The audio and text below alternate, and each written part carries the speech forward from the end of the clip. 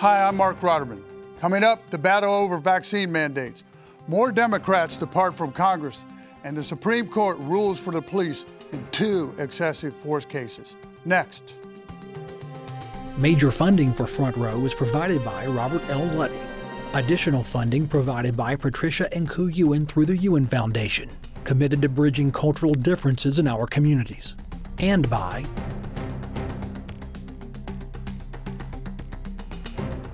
funding for the lightning round is provided by NC Realtors, Helen Lockery, Mary Louise and John Burris, Reifenberg Construction, Stephen Gleason, and Jane and Van Hip.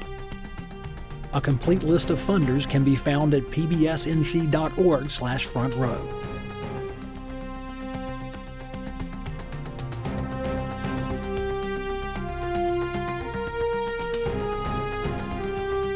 Welcome back. Joining the conversation, Mitch Kokai with the John Locke Foundation, Jay Chaudhry, the Democratic whip in the Senate, Democratic Senator Sidney Batch, and Nelson Dower, Senior Advisor to North Carolina Speaker of the House. Mitch, why don't we begin with the controversy, the growing controversy over vaccine mandates? With President Biden's support slipping to 37% in the latest Quinnipiac poll, 39% in the Civitas poll, throw that in as well. The last thing he needs at this point is controversy surrounding some of his major issues, one of which is this vaccine mandate, but that's exactly what's happening. We're seeing all kinds of ripple effects from governments at all levels trying to force workers to either get a vaccine or lose their jobs. You're seeing pushback from police unions and local city governments. You're talking about airline pilots, first responders, military troops, staff in nursing homes. All of this is happening as well as employers of all types are struggling to get people into jobs. And so at this point, you're telling some people, well, you can't have a job if you don't get this vaccine. We haven't even touched on the fact that the vaccine mandate has some constitutional problems with it, and that there would be such a major enforcement hassle if it really does go through OSHA. So there are all kinds of problems for President Biden and for other government officials who are looking at these vaccine mandates because, as one columnist described it, it's basically government playing a game of chicken with people about their livelihoods. Nelson, do mandates work in a free society? And the question that he just brought up, are they constitutional? Well, Americans do not like mandates. Now, first and foremost, everyone needs to get vaccinated. I would certainly encourage that. But you can go back and look at the jobs numbers in August. We actually had a record 3% of the workforce, 4.3 million people left the workforce, quit in August. And a large share of that was because they didn't want to deal with vaccine mandates. Now, the U.S. Supreme Court, on 3 occasions, including one this week with the state of Maine, have declined to issue emergency stays on vaccine mandates that states and so they're not weighing groups. in. They're not weighing in yet, but I think where they may well weigh in is where Mitch is talking about, and that is where Biden is seeking to do a national mandate. He may not have either the congressional authority to do that or the constitutional authority to do that from the national level. Jay, the president said on CNN this week that police and first responders should be fired if they don't get the vaccine. What would that do to public safety? What would that do to health care? Well, look, I think, first of all, it's important to remember that when we talk about mandates, we've actually had mandates in place for our schools for decades. And we have mandates for vaccine mandates for measles and mumps.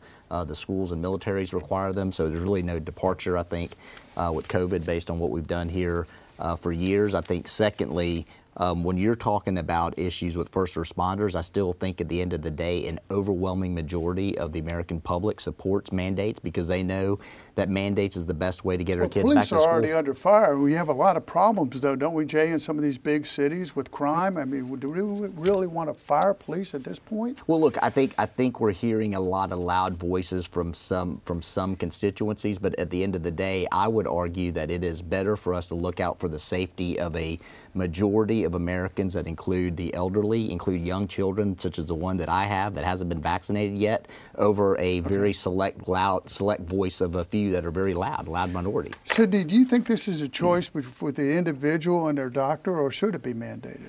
I think that it depends on the circumstances. I think when you're forward-facing, you're in the public, that you need to be in a situation where I think businesses should choose what's best for their employees.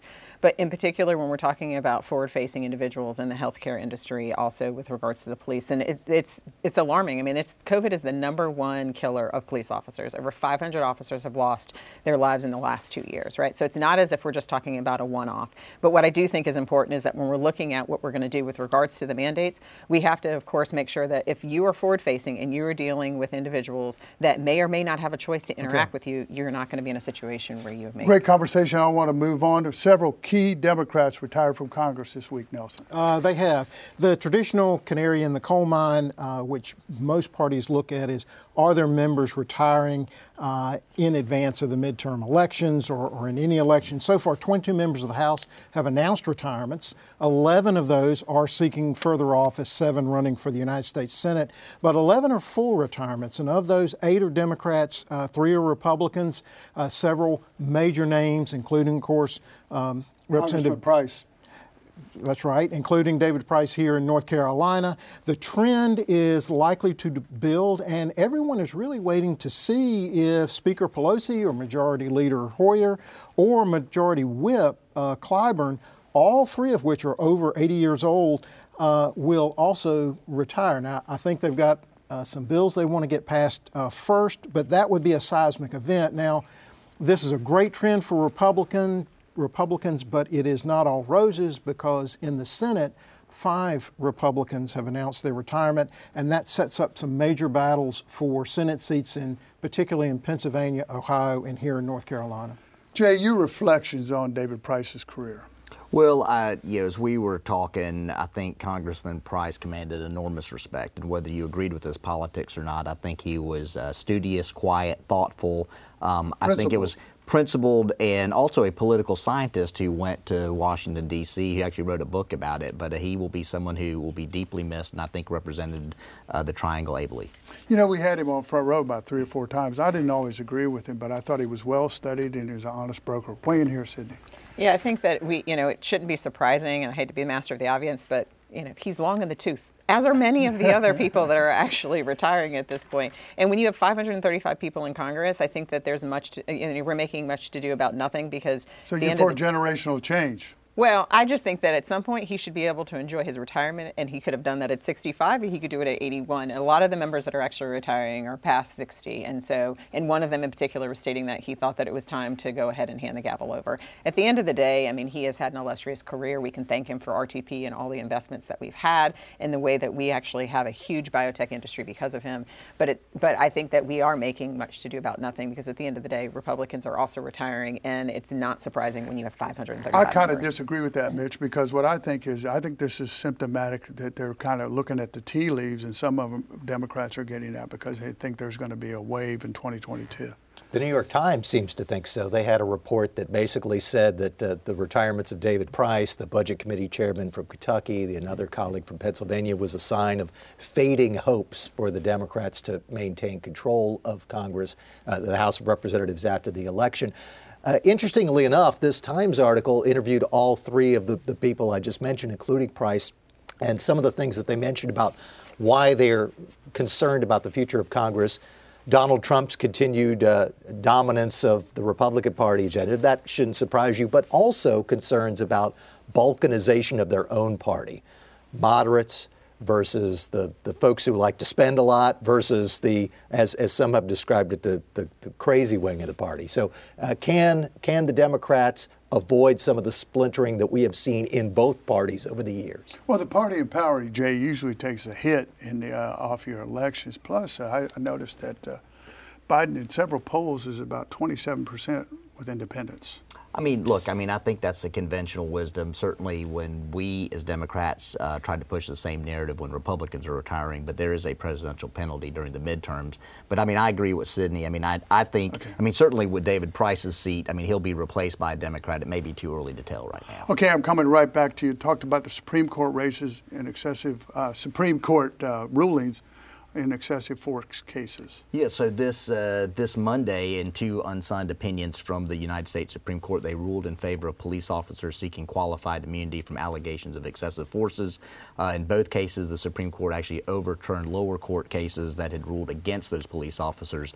Qualified immunity, as you may know, is a legal doctrine that's developed by the courts that essentially shields law enforcement officers from liability for constitutional violations that can include excessive forces. There's been a big movement actually by both progressive and conservatives to do away with the qualified immunity doctrine, and we've seen additional scrutiny of the doctrine based after the George Floyd murder that took place. But supporters of the doctrine said that say that qualified immunity is needed to protect police officers from frivolous lawsuits. What is interesting about this unsigned opinion is that Clarence Thomas and Sonia Sotomayor, the most conservative, most liberal member of the court, actually did not author a dissent opinion, so there was agreement actually on these two cases. Mitch, if people do have a grievance with the police, they can sue the city or the police department, though, right? They can. The interesting thing to me about this debate is that qualified immunity and support for it really isn't a left-right, Republican versus Democrat issue. On the right, there is a healthy debate about whether qualified immunity makes sense. Libertarians tend to be very much against qualified immunity. Basically, we haven't discussed it yet, but what it says is you can't sue an officer for something unless there has been basically proof that someone else did the exact same thing.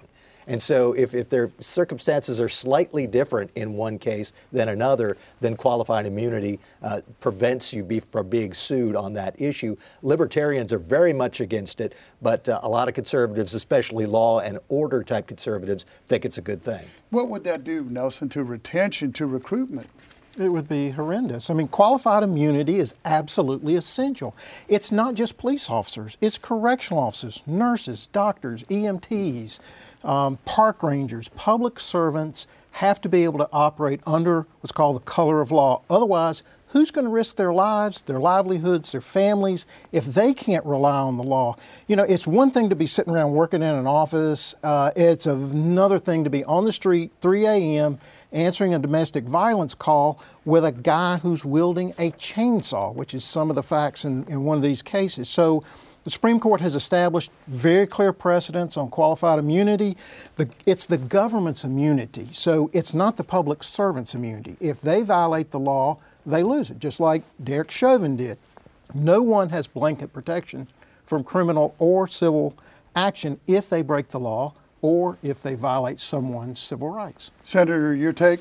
I think that one of the important parts is that obviously the Supreme Court has ruled, but we have also seen states like North Carolina actually issue and create and pass law like SB 300, which deals with some of these issues. So if the issue is excessive force, you're not dealing with government immunity, but now in SB 300, we actually have procedures now in place that were not there before, which then mandate a law enforcement officer to intervene when they see another law enforcement officer using excessive force. And then they have to report it within 3 days, 72 hours, to their superior officer. So we can still address the issue of excessive force and get bad police out of policing, of which is a very small percent of the individuals in law enforcement, still protect them. They have governmental immunity, but we as the state have actually sat there and figured out other smarter ways in order to make sure that we're cleaning up policing and making sure that they're being held accountable and that bad actors are being removed from the force. Jay, wrap this up in about 40 seconds, my friend. Well, I mean, I think that Sydney talked about one of the big issues, I think, is going forward on whether there's qualified immunity or not. But certainly one thing we're seeing is that we're seeing states taking the lead, particularly in a bipartisan effort. We've done this in the North Carolina General Assembly to focus on other issues, including excessive force and the duty to intervene, which has agreement by both Republicans and Democrats and the law enforcement community. Okay, I want to talk about the General Assembly. Sydney, what's up? Yeah, what is up? Two major things, redistricting and then, of course, the budget. Right now, we have seen that the maps have actually dropped. They're online. Everybody can see it. Public comment will occur, I think, online and also in person next week based on the schedule. Next couple of weeks, we'll see a lot of legislators who are going to be worried because if the courts don't intervene and say that you don't have to actually live where you're supposed to as your residency by November 5th, a lot of legislators who are double bunked are going to have to make some hard decisions that if they want to stay in the legislature, they're going to have to move and move pretty quickly without knowing what those maps are actually going to be. So that we should certainly watch out on that. And then the governor and with budgeting, the senior or leadership of the General Assembly went ahead and, of course, gave their budget to the governor. He has already volleyed back a response. They're going back and forth with regards to counteroffers. I think there's a huge appetite for making sure that we actually get a budget this time. We haven't had one in several years. We've had more money than we ever have. So I think that there is an appetite from everyone to get that done. What is going to be interesting is whether or not Leandro is going to be fully funded, and whether or not, obviously, Judge Lee is going to be in a position in which he says, and he said, I'm going to give a couple of weeks to the General Assembly to fully fund Leandro before I do something. I think that we are coming into a situation in which it will not be fully funded, and then we are going to be in a further litigation about whether or not some people at the General Assembly don't think that the judge has any authority to tell the General Assembly what to do with regards to its budget. Jay, is Medicaid expansion, is that the big ticket item for the governor? Is that a deal breaker if he doesn't get something? Well, I think it is. Not that I put you on the spot. No, I think if you ask any Democrat about this question, I mean, I think they would say that Medicaid expansion is on the table. I think the real question is whether the Senate Republicans and the Senate House leaders agree to that. And if they don't, I think the real question is, because there seems to be a real appetite to push for corporate tax cuts and personal income tax cuts, how do you make up for $50 billion of lost revenue? And if Medicaid expansion is not on the table, how do you make that up? Do you actually fully fund Leandro and public education, which is also a big area of disagreement? Nelson? Well, I'm going to talk about the Leandro judge, because it is truly theater of the absurd to think that one judge could order the General Assembly to appropriate $1.7 billion, not to mention the $5.6 billion he's saying that we have to appropriate. It violates the state constitution, separation of powers.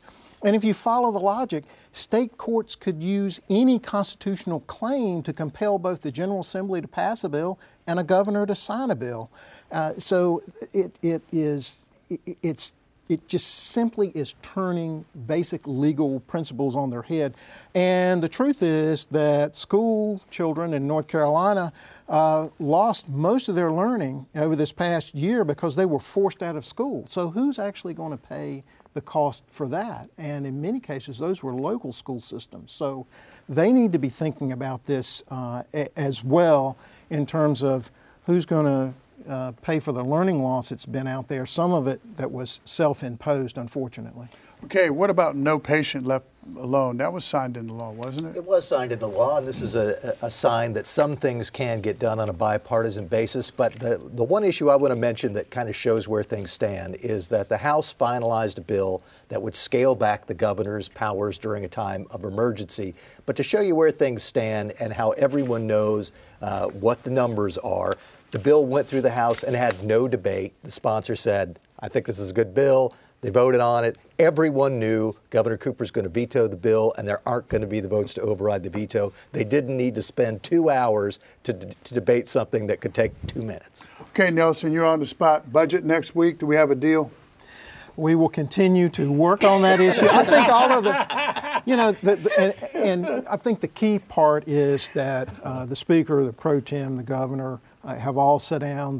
They're all in the process of talking it through. Everybody knows the pieces that are on the table, and I think that they will, in fairly short order, work through a successful conclusion. Okay, let's go to the most underreported story of the week, Mitch. This is kind of interesting. People who are confined in North Carolina's 55 prisons are no longer going to get cards, photos, or handwritten letters anymore. Instead, they're going to get a printout of a digital scan.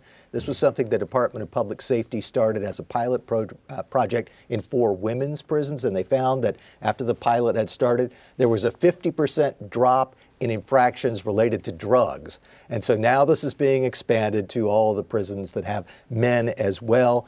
That's a rule change that went into effect. They have, mailroom staffers for the prisons have found something like 500 drug-related offenses over the course of a year. So a change like this may have a difference. Of course, some critics are saying, look, people who are in prison should be able to get handwritten notes from their family. Prisons are still having, our prison system still having a problem of retaining and hiring guards, correct? Yeah, that's certainly true. And that's one of the things that goes back to our earlier discussion about vaccine mandates. Some people might just say, yeah, it's a tough job. I don't want it anyway. I'm going to sign off. Jay? Most underreported news of the week for me was a floor speech that United States Senator Angus King from Maine, who is not a Democrat, not a Republican, but an independent, gave on the floor this week about how our democracy is at risk. And he pointed out two things that are going on in our country right now. One is really the breakdown in the loss of trust that we have in our political system, and secondly is really the overly partisan attempts to use the loss of that trust system as a pretext to change the results of future elections. He goes on to identify what could happen in 2024 and talks about a scenario that could happen here in North Carolina, which is where in a swing state they could override the election results by a partisan legislature deciding to set its own. Is that realistic that could happen here? Well, I mean, it's certainly been bandied around in Pennsylvania and Arizona. I hope it never happens, but it's something that I think a lot of reporters are writing about, and I think there's a real concern. I mean, what I love about King's speech is that he said that we will be left with a downward spiral toward a hollow shell of democracy. Underreported? So most people know that October is Breast Cancer Awareness Month. I'd be remiss without telling all of you and everyone that's listening to get the women in their lives, remind them to get their, of course, mammograms. But what was underreported is that the governor this month actually declared for the first time and proclaimed that October is also Infant Loss, SIDS, and Pregnancy Loss Awareness Month. 1 million pregnancies end in infant loss, stillbirth, and also miscarriage every single year in the United States, and in particular in North Carolina, 800 stillbirths. So so that's 800 families in North Carolina, and all of how the ripple effects of how they cannot bring a baby home to the hospital. And so one of the things that happened this week is that advocates had a press conference and talked about some of the changes that we can make within the legislature to make sure that no family has to suffer through that. One of them being Medicaid expansion, in large part because we're in a situation where rural hospitals are closing and people can't have babies. Thanks for bringing that to our attention. Nelson. Chinese, their successful hypersonic missile test, that's reported. What's underreported is the purpose of Russia and China's hypersonic development program, which is to push NATO back in Europe, and also to push the United States back in the South China Sea and the Eastern Pacific by threatening our carrier groups. The missiles are designed as a strategic first strike weapon with really no effective defense right now. The U.S. is rapidly working on developing its own long-range missiles, traveling at Mach 20, and that's the speed of an IBM, only these are far, far, far more maneuverable. What we're looking at is energy weapons and lasers to attempt to create a defense for these hypersonic missiles, and a new $3 billion contract was just signed recently for a space-based missile tracking system. It's really the beginning of a new arms race with no treaty limitations right now. Okay, let's go to the lightning round. Who's up and who's down this week, Mitch? My what's up is digital literacy, which talks about using information and communication technologies to deal with the world around us. One of the few things we've learned about the budget is that Governor Cooper wanted more money for this, and apparently the negotiators have said, yeah, okay, we're willing to go along with you on that. My who's down, North Carolina school boards. I referenced very briefly the Civitas poll earlier. The latest Civitas poll said that 52% of likely voters give school boards a D or an F for their handling of politics in the classroom. Just 11% would give them an A or B. 47% would give them a D or F for dealing with masks and COVID vaccines. Jay, who's up and who's down this week, please? All right, so who's up is the North Carolina State Fair. We're going into the second and last weekend. As we know, the State Fair closed for the first time since World War II. We're going and now it's back, so the kids and our family are super excited to go back. There's a chance to eat fried everything. Grab a turkey leg. Okay. Yep, and who's down is coronavirus. So nationwide, the rates have dropped 22%, and even though we're expecting an increase in holiday travel, we know that the experts are expecting the virus to continue to lose ground. Sydney? My up is vaccinations in North Carolina. 2/3 of all North Carolinians are vaccinated now, which is great, fully vaccinated. And my down are the number of truck drivers. We actually have about 80,000 truck drivers that we need in order to keep the supply chain going. Well, a lot of truck drivers can't drive in California. I see they can't get to the ports. Nelson? Who's up? Colin Powell, who passed away this week, was an American hero. Everyone should study the Powell Doctrine for how to fight a successful war in Panama, First Gulf War. Powell used clear objectives, overwhelming force, combined arms. Powell always protected his troops. He got the job done, and he got out of country. He was appointed by Ronald Reagan, National Security Advisor. Another great appointment by Reagan. Who's down? Terry McAuliffe. The Democrat candidate for governor of Virginia is now tied in two most recent polls with Republican Glenn Youngkin. And unlike the California recall election, this race is about the current president's sinking popularity. Also, what you're seeing is a strong shift of independent voters to the right, and that's also influencing these retirements in Congress and what you're likely to see in 2022 if that trend continues. We're going to cover that race after the results are in, but I think McAuliffe's going to lose. Okay, headline next week. Democratic lawyers ready to pounce as soon as the new districts are put in place. Headline next week, Jay. Republicans hold public comments for congressional and state legislative maps, voting right advocates, and Democrats claim gerrymandered districts. So it goes to court, right? And then that would be that those headline. stories will be next to each other. That's right. Sydney, headline next week. Also, redistricting winds down and we finally see the maps. Headline next week. Well, I'm going to be the optimist. State budget agreement is reached. If I say that every week, one week it'll be true. And he knows more than the rest of us at this table, so. On your up about Powell, he was truly an American success story. He was. He came from nothing. He was, in many respects, self-taught. It's the value of family, morals, his religious belief, and he carried all of his values and his just tremendous character all through his life, and he was a tremendous intellectual. We got to roll. Great conversation. That's it for us. Thanks for watching. Hope to see you next week on Front Row. Have a great weekend.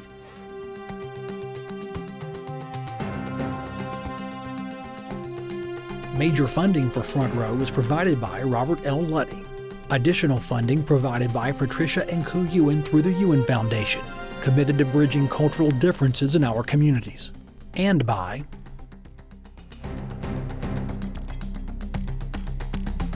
funding for the lightning round is provided by NC Realtors, Helen Lockery, Mary Louise and John Burris, Reifenberg Construction, Stephen Gleason, and Jane Van Hip.